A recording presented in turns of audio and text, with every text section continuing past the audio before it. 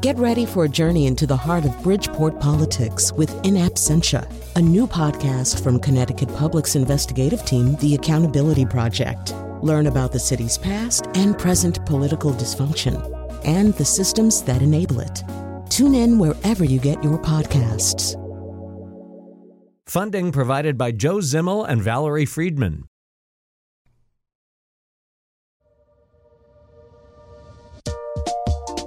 This is Where We Live.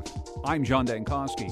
I read this disturbing note in The Economist. People who start their working lives without work are more likely to have lower wages and have a harder time finding jobs later in life. These people have a so-called wage penalty of as much as 20% levied against them when they can't find work as a teen or young adult, and that wage penalty will last for up to 20 years. This makes Connecticut's teen unemployment rate of 15.5% especially troubling. What's strange is those numbers look worse in some of the states that we keep hearing young people are leaving Connecticut for, like North Carolina. Today, Where We Live, we'll look at some of the possible side effects and long-term implications of chronic youth unemployment. We'll also find out what it means for the wider economy, both here in Connecticut and across the U.S. So how old were you when you got your first job? How was that experience valuable? Join us at 860-275-7266, 860-275-7266. You can comment on our website, wnpr.org/where we live. You can also find us on Facebook and Twitter at Where We Live. Coming up later in the program, we'll be joined by Bruce Tuggan, an author whose new book is called Bridging the Soft Skills Gap, How to Teach the Missing Basics to Today's Young Talent. Maybe throughout the course of our conversation, we'll get to that, what skills young people need to do better in the job market right now. But first, to set up a little bit of what we're talking about today, Drew DeSilva, senior writer at Pew Research Center, joins us by phone. Drew, welcome to the program. Thank you for having me. Also with us is Alicia Modestino, who's an associate professor of public policy and economics at Northeastern University. Hello, Alicia. Hello. How you doing? I'm doing quite well. I'm going to start with you first, Drew, and I'd like to set a little statistical backdrop for us here. In your article, The Fading of the Teen Summer Job, you write that since 1948, teen summer employment has been consistent, but this started to change in the early 1990s. So why don't you talk about this first? I mean, we think a lot about youth employment being around the summertime when they're off school. How has this been changing over the course of the last couple of decades?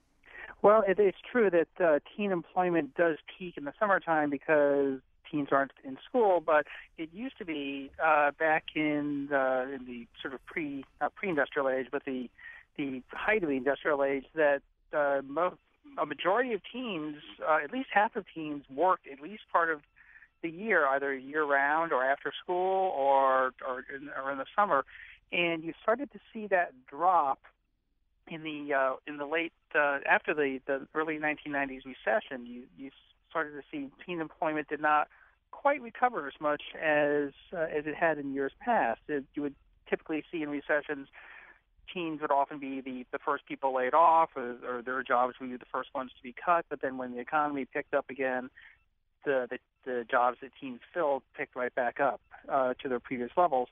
That didn't happen after the 1990 recession.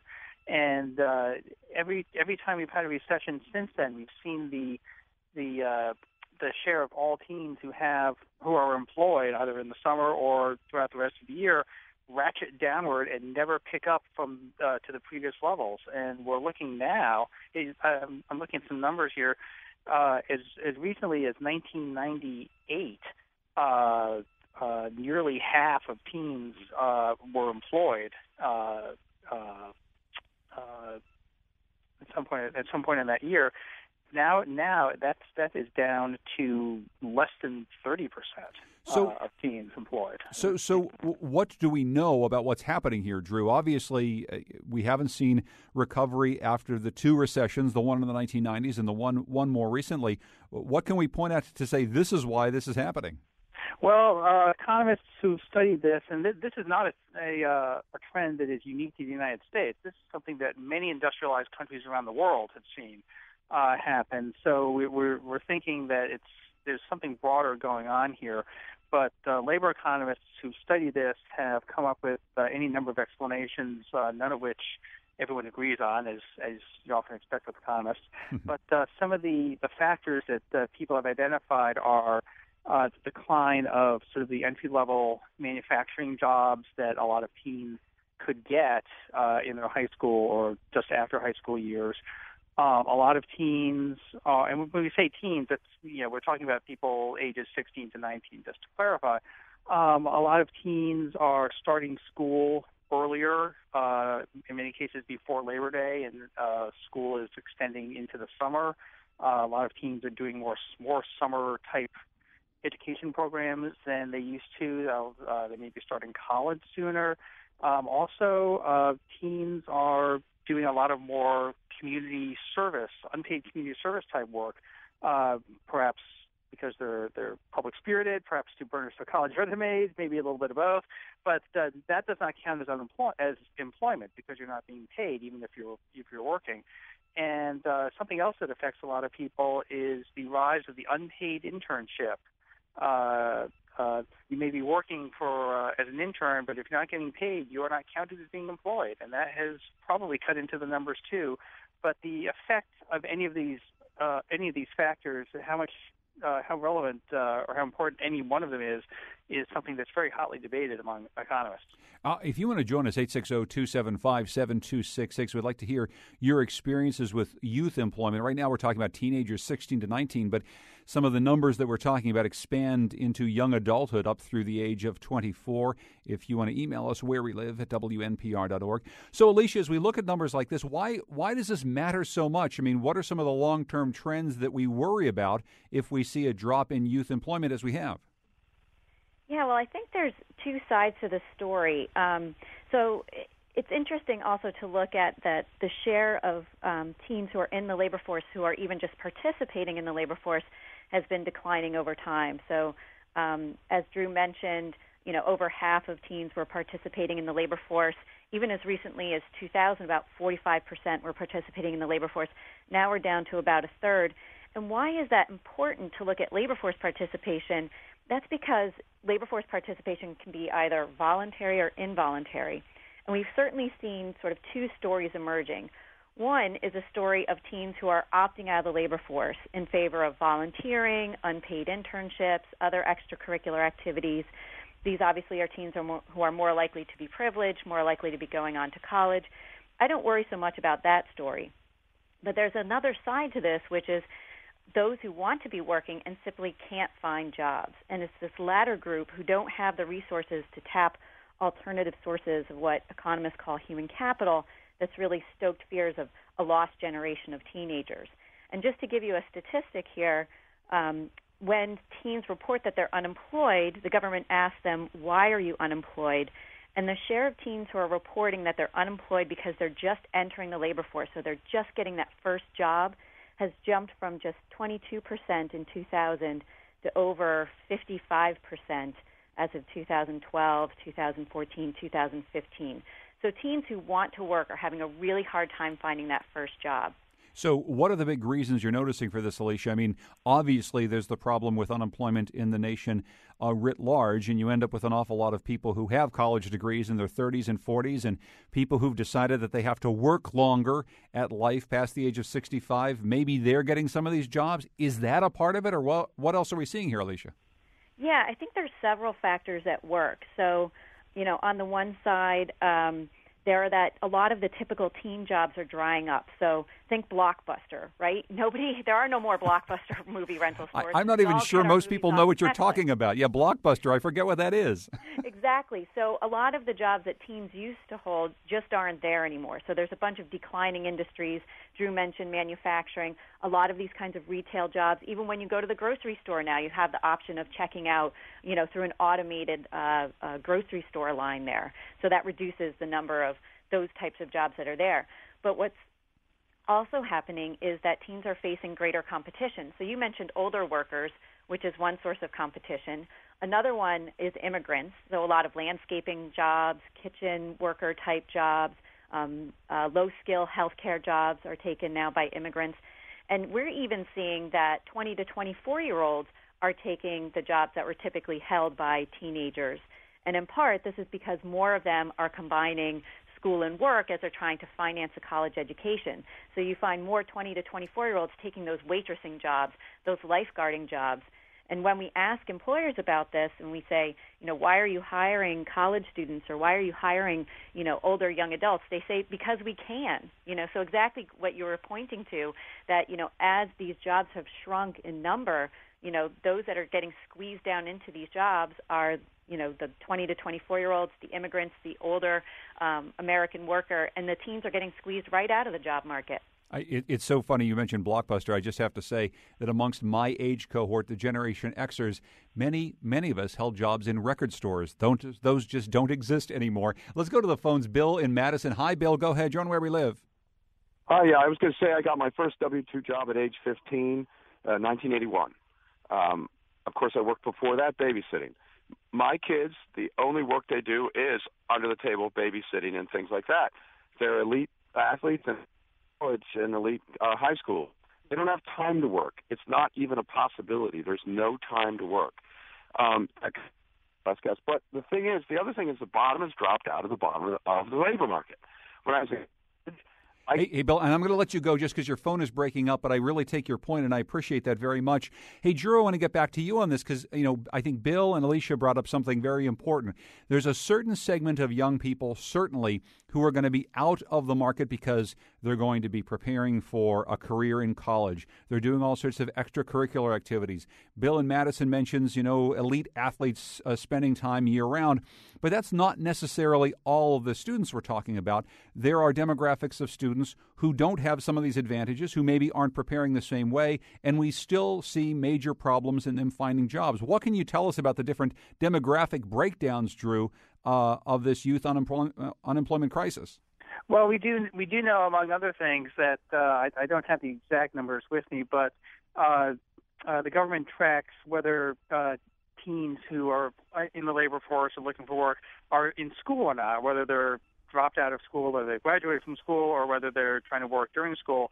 And the unemployment rate among teens in school is a lot less, I think almost half less, than for teens out of school. So to a certain extent, there is the phenomenon is really concentrated among, I hate to say it, but the teens with the least amount to bring to the labor force. A lot of employers want to see that educational credential, and they want to see if you can get a college degree, then a college degree applicant. Well, then why would I look at a high schooler? It may not make any sense, but there it is. One thing that we do know is that teen or youth unemployment varies considerably by race. I looked at the numbers for September. The unemployment rate for white teenagers was 13.9% in September. It was 31.5%, almost a third of black teenagers in last month were unemployed. 18.6% of Hispanic teenagers. If you look at the number of teens who are actually employed as a share of the labor force, you see very similar trends. It's a phenomenon that that you see very much concentrated among minority teenagers, the less educated teenagers. Thanks, Drew. Hang on for 1 second. I want to bring in Eliana Cardenio, who's Director of Junior Apprentices, a teen apprenticeship program here in Hartford. She joins us in studio today. And Eliana, welcome to the show. Thanks for being here. Thank you for having me. You just heard those really sobering statistics that Drew just gave out. Obviously, a lot of problems for white youth in America getting jobs, right? 13.9%. That's much higher than the national unemployment rate.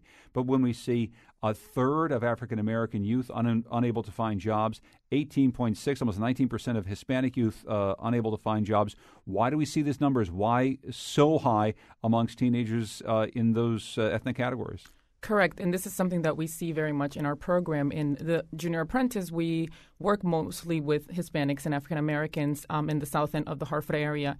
And I think one of the reasons that we're seeing this is because they are, they don't have those skills that their white counterparts usually do, or they don't have the support system from their families that their white counterparts do. These are kids that are coming from low-income families and are having a very difficult time. They come from single-family homes, and parents sometimes don't have those skills to be able to be transferable to their students and to their kids. So we're seeing a big growth in African Americans and Hispanics that don't have the skills necessary to have a good career in the future or to even go into a post-secondary college. But how much of it is about the jobs themselves? I mean, if you One of the problems we cover an awful lot on the program here is just the ability for people to get around, transit, right? So if you're in a neighborhood in an urban center, you probably have a limitation on how far you can go to take a job, right? You can only go as far as the bus or your bike or your feet are going to take you. Are there the jobs in places like the South End or Greater Hartford or in any of the other cities in Connecticut that will actually be the right kinds of jobs available to and attractive to these young people who you deal with? I think they are. And one of the things that we do is that we connect with local Hartford employers that want to be part of this program because they believe in these students. And one of the things that we do with Junior Apprentice is that we provide transportation. So we give them bus tokens to be able to travel to their work sites. And we've seen that this is a big hurdle from when they were trying to find jobs, is that they can't get to their work sites. They don't have transportation means. Their parents can't drive them to these sites. So even giving them a bus token is an extremely big advantage. And they're willing to go that extra mile. They're willing to go take the bus and go to the work sites, whether it be in the Hartford area or the outside cities. Alicia, before we take a break, I'm just wondering if you can put some of this into context. Drew gave you the numbers and Eliana gave you some of what's happening on the ground there. When we see these much higher rates among minority youth, what does this tell us about their future employment availability? What does it tell us about the overall American economy, especially as we see the demographics of America changing so quickly? Yeah, absolutely. It's really an unfortunate irony that as teenage work has declined, those who benefit the most from it have been hit the hardest. So, one statistic that I found interesting was from a report from the Center for Labor Market Studies at Northeastern that 21% of teens from low-income families worked at all compared to 38% of teens with household incomes between $100,000 and $150,000. So certainly we're seeing very important equity issues when we're thinking about teen labor markets and the impacts of that in the future. Alicia Modestino is Associate Professor of Public Policy and Economics at Northeastern University. Hang on for a moment, Alicia. We want to talk more with you. I also want to thank Drew DeSilver. He's a senior writer at the Pew Research Center. Drew, thank you very much for your time. I appreciate it. My pleasure. In just a few moments, we're going to be talking more with Eliana Cardenio, who's the director of Junior Apprentice, about their program. We're also going to be hearing from some youth here in the Hartford area. If you want to join us, 860-275-7266. Are you a young person trying to find work? We've been talking a lot about teenagers. We're also going to be talking about young adults, 20 to 24 years old. We'll be talking with you as well. When did you first hold a job? 16, 17, 18? What did it do for you and your future career? We'd love to hear from you at 860-275-7266. You can also tweet us at Where We Live.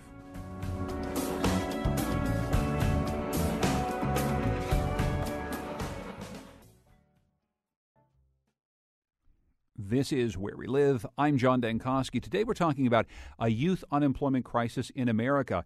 Connecticut's actually doing slightly better than other states, but still 15.5% unemployment for teenagers. We're also going to be talking about kids who are growing up beyond the teen years, but still having trouble finding work just out of college between ages 20 to 24. Alicia Modestino is an associate professor of public policy and economics at Northeastern University. Joining us in studio here is the director of Junior Apprentice in Hartford, Eliana Cardenio. We're going to take some of your phone calls in just a moment. Very quickly, Alicia, I just wanted to get to an interesting statistical trend that I noted, which is that we hear in Connecticut all the time that young people are leaving for better opportunities elsewhere. But when you look at some of the youth unemployment rates in places that young people seem to go a lot, like North Carolina, Nevada, those numbers are even worse. What's happening here? I mean, are some of the growth states actually having a harder time employing people than some of the old-fashioned, old Northeastern states? Yeah, well, that's an interesting statistic. There's a lot of different reasons why people move. So some people move with their families. Some people move for lower housing costs, which certainly those other places have compared to the Northeast. And then also some people move for what they think is the promise of a job. And so if you think that there are more jobs to be had in Nevada and North Carolina, that might also affect your movement. One of the, studies that I've done has shown that, when people migrate for college, it also makes them more likely to migrate. So sometimes you will find that people, for example, in New England, will come here for college and then stay as well. So there's kind of a lot of factors going on there. One thing I wanted to return to was just some of the impacts that you were mentioning about different demographic groups in terms of jobs. And certainly, foregone starter jobs probably won't cost those who are going to earn a college degree. So if you're going to college anyway, and if you would have been serving up pizza slices, you're not really missing out on anything important. But there have been studies that have shown that, especially for kids who have, fewer future prospects, having that first job is really important to gain some of the soft skills that you were mentioning at the top of the hour. And Eliana, you and I were just talking about that, and maybe you can talk through that a bit more, even from your personal experience. Look, these early jobs sometimes are so important because if an employer takes a chance on someone who maybe doesn't have all of these soft skill sets, then they're able to build those skills and use them later on. If you're not able to use those early on in your career, you may never develop them, and it really comes at a great cost. I know your personal story is one that I think you share with a lot of people. Yeah, and I completely agree with you. What I was mentioning to you is that my first job was a regular retail job, and I just wanted to, get a paycheck. And then through a program with Buckley High School and the Hartford Financial Group, I was able to get a job when I was 16 within the Hartford Financial Group. And I actually spent almost 5 years at the Hartford Financial Group. And what I got the most out of that experience is my soft skills, conflict resolution, time management, being able to just be in a networking environment and just feeling comfortable sharing my experiences and sharing my opinions. And I think what a lot of our students get from our experiences in their workforce and in the sites that we place them is these soft skills that we're talking about. But it's interesting you say that, too, because a lot of what we talk about when we talk about getting people ready for the workforce of today or whatever the heck that is, we talk a lot about STEM, science, technology, engineering, and math. We talk about getting people ready to work as soon as possible. But some of the things you're talking about are frankly much more basic than learning engineering. It's just about learning how to come to work. And you are a perfect example of someone who got those skills early at a high level, and you're able to translate them into a career. Correct. And there was something very interesting that I read this weekend, and it said people get hired for their technical skills, but they get fired for their soft skills. Because people want the technical skills. They want to see that you have a college degree and they want to see that you're educated. But when you go into a work site and you don't know how to answer proper an email, when you don't know how to do conflict resolution, when you don't know how to work in an interview setting or in a meeting setting, that's when the problems arise. We're going to be talking in a bit to Bruce Tulgan. He's an author who's joined us in the program before. His new book is actually called Bridging the Soft Skills Gap, How to Teach the Missing Basics to Today's Young Talent. Speaking of young people who are trying to get into the workforce, I want to welcome in Sincere Preston. She's a student at Hartford's Journalism and Media Academy Magnet School, joins us by phone today. And Sincere, welcome to the program. Thanks, first of all, for joining us. I appreciate it. Thank you for having me. So how long have you been looking for a job? I have been looking for a job for, I'll say maybe 2-3 months now. Ever since I stopped working at my summer job, I've been looking for an after-school job. And so you're 16 years old, so this would really be like your first real job? Yes, this will be my first real job. So where are you applying? What sort of jobs are you out there looking for? Looking at places, retail places, Walmart, Burlington Coat Factory, Stop and Shop, places like that. And do you have a specific goal in mind? I mean, are you trying to save for college, put some money away? I mean, why is it so important to get a job right now?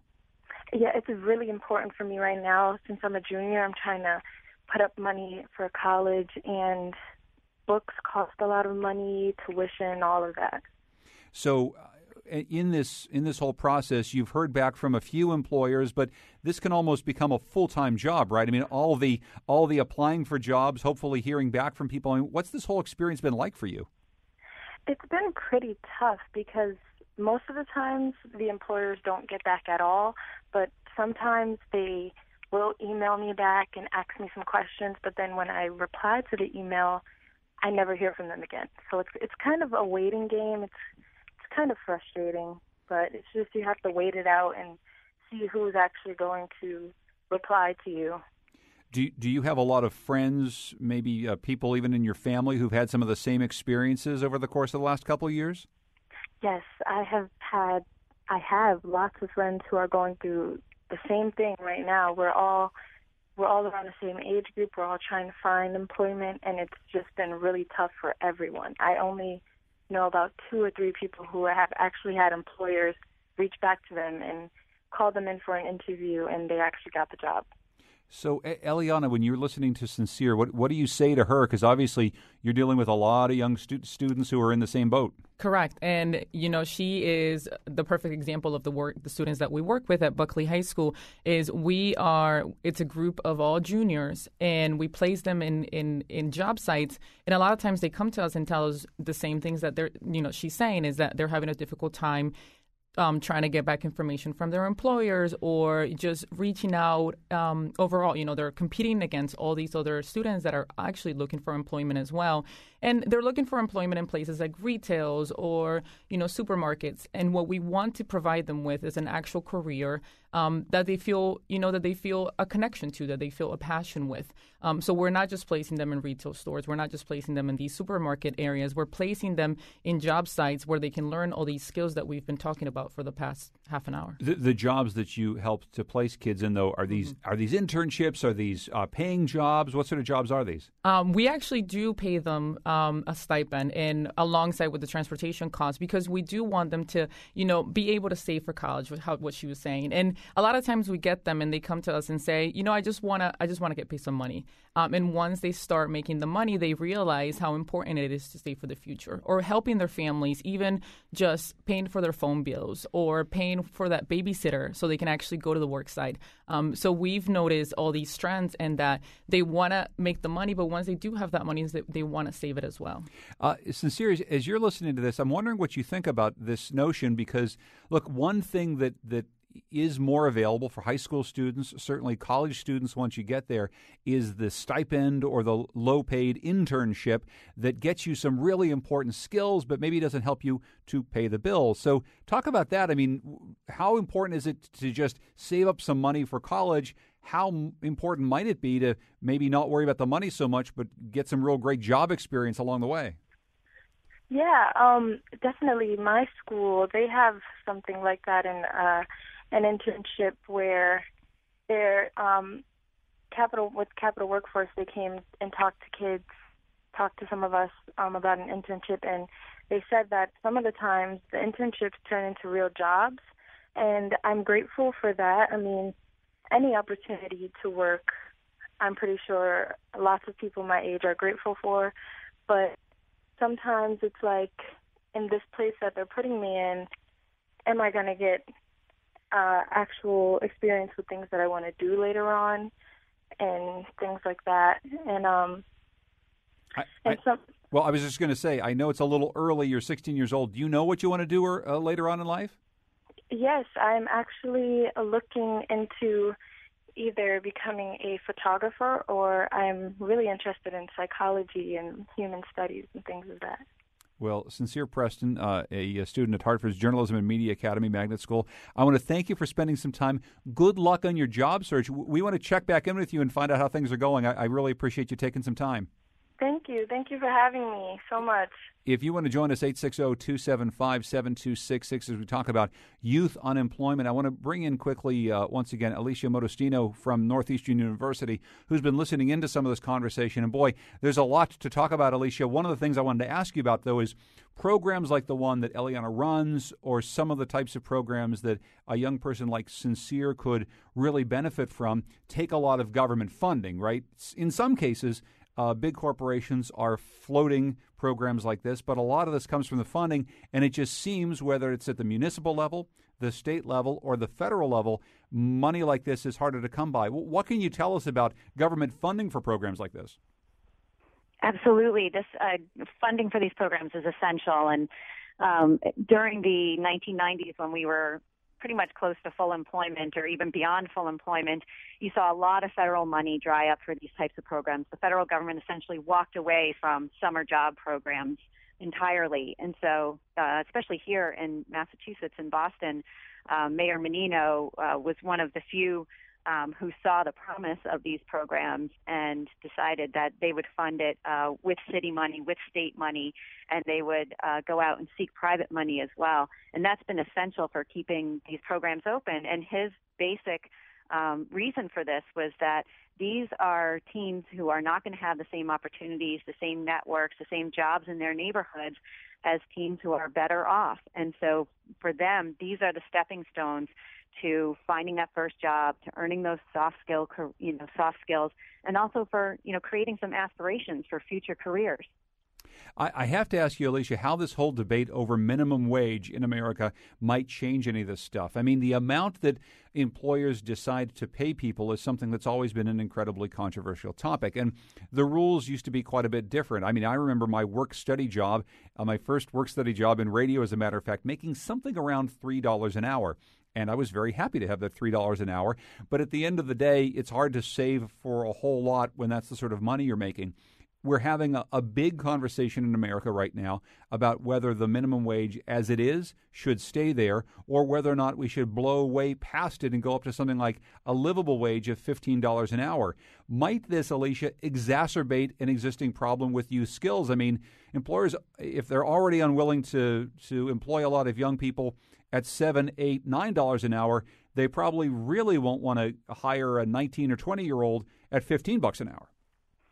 Yeah, it is a really delicate balance. As we have seen more and more adults shifting into minimum wage jobs that were previously held by a lot of teenagers, you get more of an impetus for creating a living wage for those jobs so that those people can support their families. At the same time, when you do raise the wage to the degree that we're talking about here, we're talking about almost doubling it, which is something we have never seen before. We don't really know the employment effects of it, but I can definitely tell you that those who will suffer the adverse consequences in terms of losing their jobs will be the least skilled, which will most likely be teens.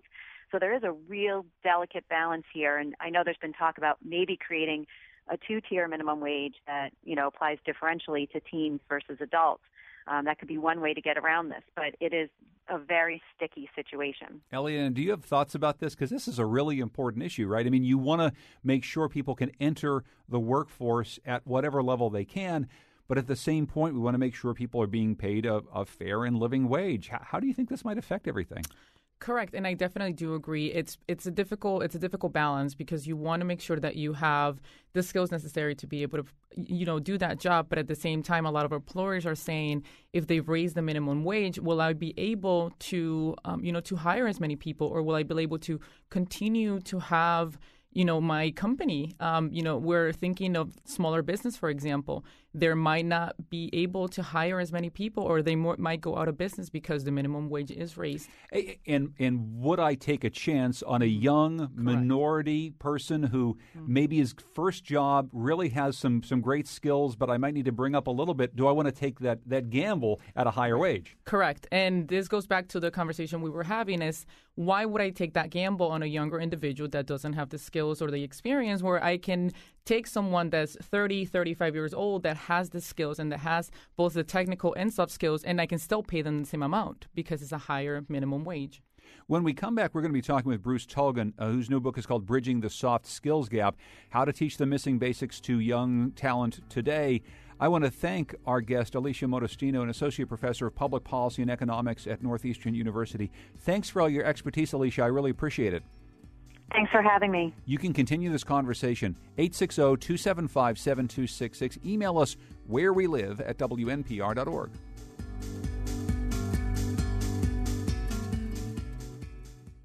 This is Where We Live. I'm John Dankosky.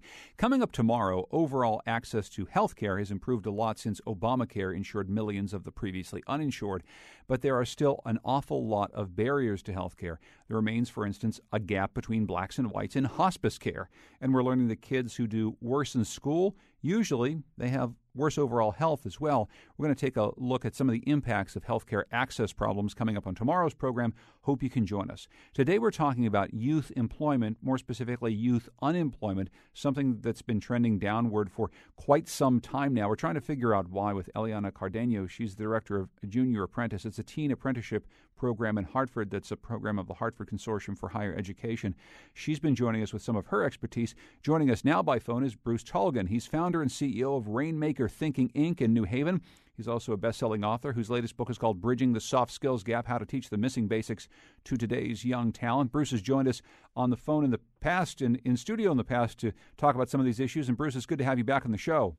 Hey, thank you so much for having me back on the show. You know, we were talking about these soft and hard skills, and with our guests before, this is something your whole book's about. So first of all, let's just talk about the deficit. I mean, what are some of the issues that employers are saying they have with young workers, maybe problems that previous generations haven't shown? Well, you know, the soft skills gap is not a household term like the technical skills gap, but it has been growing for decades. And you know, we've been looking at young people in the workplace for more than 20 years now, and increasingly, as employers are concerned about the technical skill gap, they're also telling us that there's this widening soft skills gap. Young people in the workplace today, that they don't have the same level of self-awareness, people skills, basic problem solving, and as, of course, some of your guests earlier were talking about, young people, so many of them don't have opportunities to work as much as they did in the past, and so maybe they don't have those same opportunities to develop those soft skills. You know, it's a little bit of a chicken and egg thing, but young people, they have so much to offer today, but they're sort of driving the grown-ups crazy because of their lack of soft skills. And so a lot of employers, given the choice, they prefer to hire older, more experienced people. And because of changes in the labor market, often older, more experienced people are available. But this growing soft skills gap, it's a problem that's been hiding in plain sight for a long time, and it's been growing. Well, some of the things that you talk to managers about and the things that they're saying about young workers include, you know, things like they just don't know how to behave professionally. They arrive late, they leave early, they dress inappropriately, they don't have enough respect for authority. Now, these are all things that employers today are saying about young people. I can imagine that some employers said about the same things in the 1950s, 1960s, 1970s. I mean, how much different, Bruce, is it than it was when we were growing up and trying to find work? Yeah, well, there's a long-range term of art we use to describe this phenomenon. We call it kids today. You know, and of course, there's always, you know, young people, by definition, they're less experienced. By definition, maybe they're reflecting a shift in norms and values and mores, and so they don't have the same kind of old-fashioned professionalism or the same kind of old-fashioned critical thinking, or they don't respect authority or have the same kind of old-fashioned citizenship. And maybe in the 50s or the 60s or the 70s, you know, each generation gap, that's what the grown-ups are saying about the young people. But we've been tracking this for 20 years now, and there does seem to be a longitudinal change, and it does seem to have a generational nature to it. And one set of reasons are the macro reasons, the larger economic reasons. One set of reasons are the micro reasons, you know, the hyper helicopter parenting. So many young people today, they've had a different kind of standard to which they've been held by parents, teachers, counselors.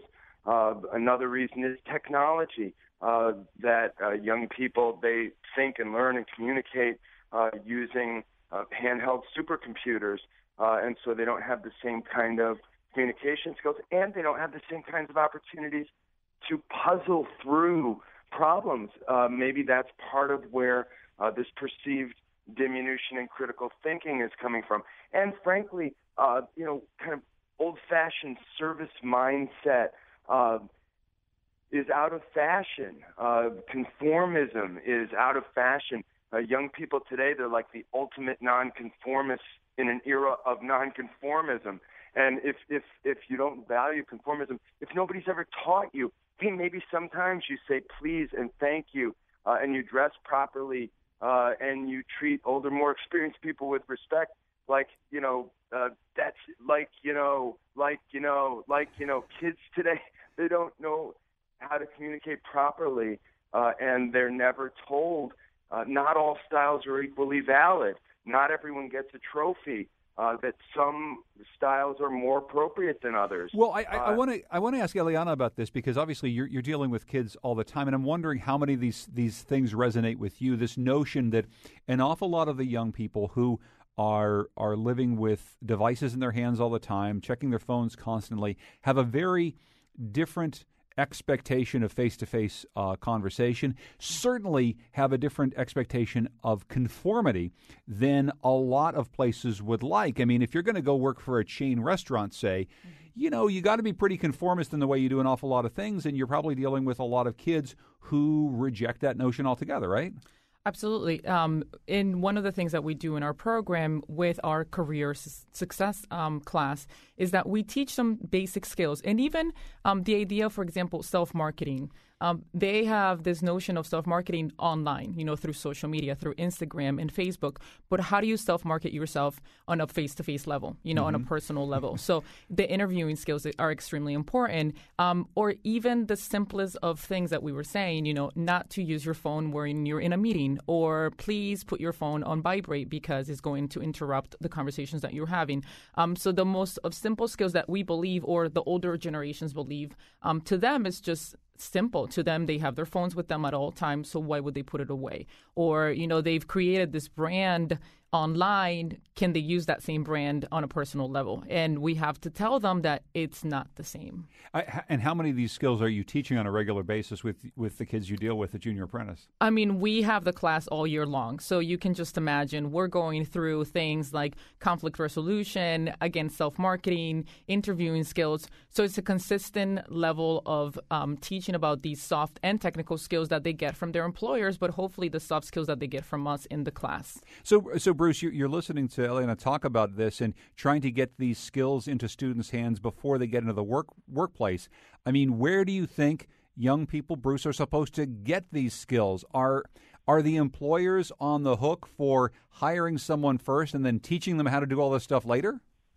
Well, nowadays parents are less likely to teach young people these things. Schools have been less likely, but there has been a shift. So schools are now hearing so much from employers that young people lack these skills. There has been a shift back to that. But look, employers, they don't have a bunch of extra time or resources to pull their young people out of work and send them to soft skills training. We do a lot of work with the United States Armed Forces. They rely on young people for critical work. It's not an accident that the Marines, you know, the first 13 weeks, they have this onboarding program. Perhaps you've heard of it, 24 hours a day. Now, you might make the point, yeah, they've always done that. But in fact, we've worked for the military for decades now, and there has been a change there, too. So some employers that rely on young people more, you mentioned quick service restaurants, retail, healthcare, where there's a huge staffing shortage, sometimes forced to hire young people and do more on-the-job training. Employers that rely on young people more, they are dedicating more resources to teaching these soft skills to young people. Schools have started to turn their attention back to it. There are some kind of counter-trend parenting movements where parents are, making young people say please and thank you again. There's definitely a growing awareness of this growing soft skills gap among young people. We got a tweet from our friend Professor Kalila Brown-Dean at Quinnipiac. She says it's a shift in parenting, a decline in civility, increased entitlement, and a de-emphasis on critical thinking. Luis tweets at us, taking on a youth employee has to go beyond the company bottom line of profit. You are growing the capacity of a fellow human. Let's quickly go to the phones. Omar's in Stores. Hi, Omar. You're on Where We Live. Hi. I just wanted to say something real quick. So I got my first job at 16 in Glastonbury. At the surgery center. I basically came in with no skills at all, and that job taught me all about administrative work. And I had my first experience with insurance, and I actually got my first opportunity to see the influence insurance has on healthcare. And it's what galvanized me to pursue a career in medicine. And I feel like a lot of students and 16-year-olds should have that opportunity. And I'm going to be going to UConn School of Medicine next year.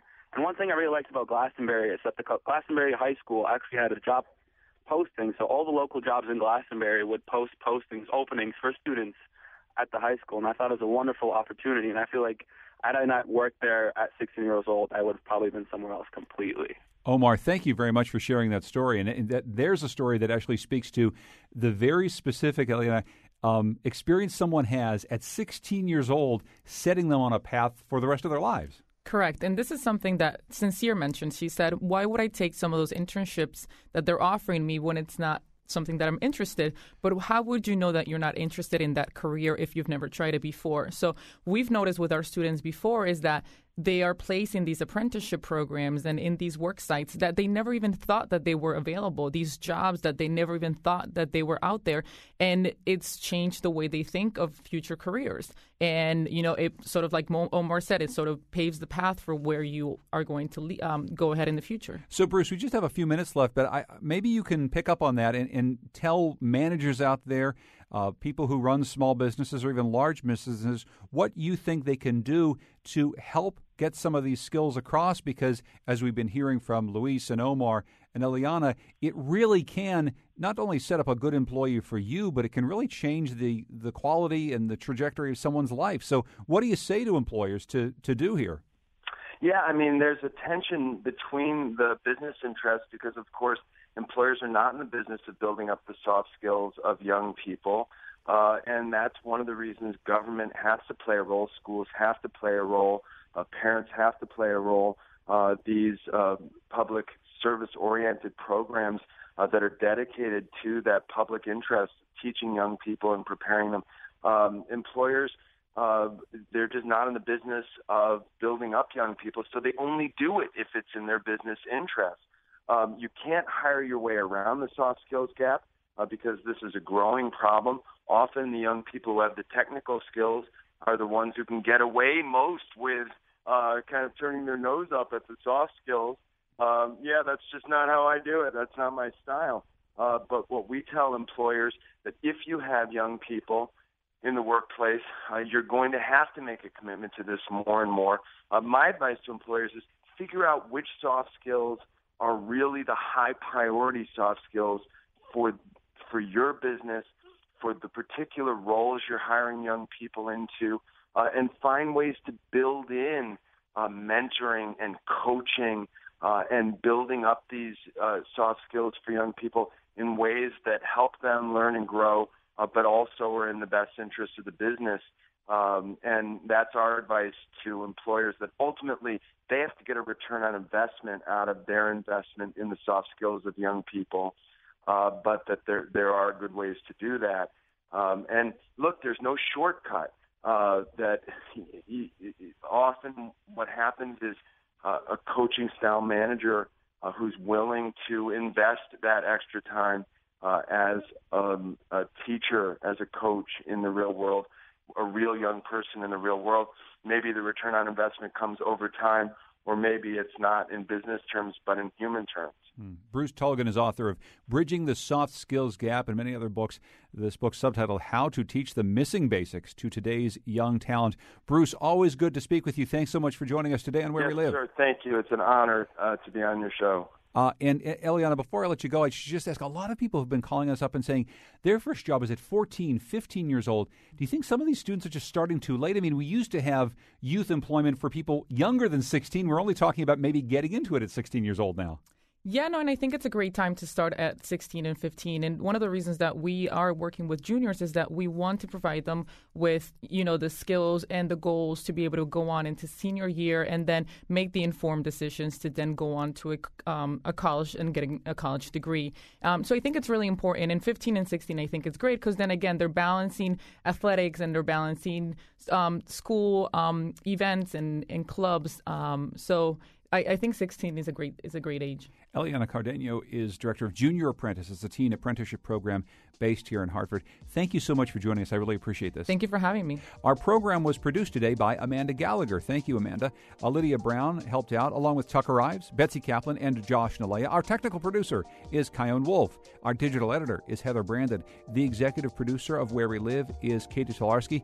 Thanks to Zach LaSala for doing the phones today. If you want to continue this conversation about youth unemployment online, go to WNPR.org/wherewelive. I'm John Dankosky. Thanks for joining us.